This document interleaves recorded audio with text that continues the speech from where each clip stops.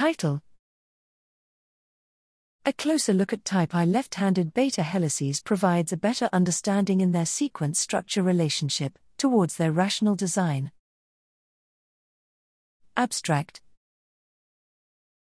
Understanding the sequence structure relationship in protein is of fundamental interest, but has practical applications such as the rational design of peptides and proteins.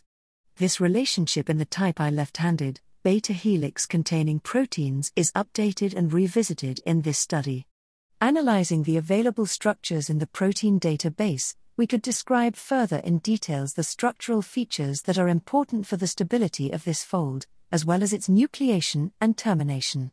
This study is meant to complete previous work, as it provides a separate analysis of the N-terminal and C-terminal rungs of the helix.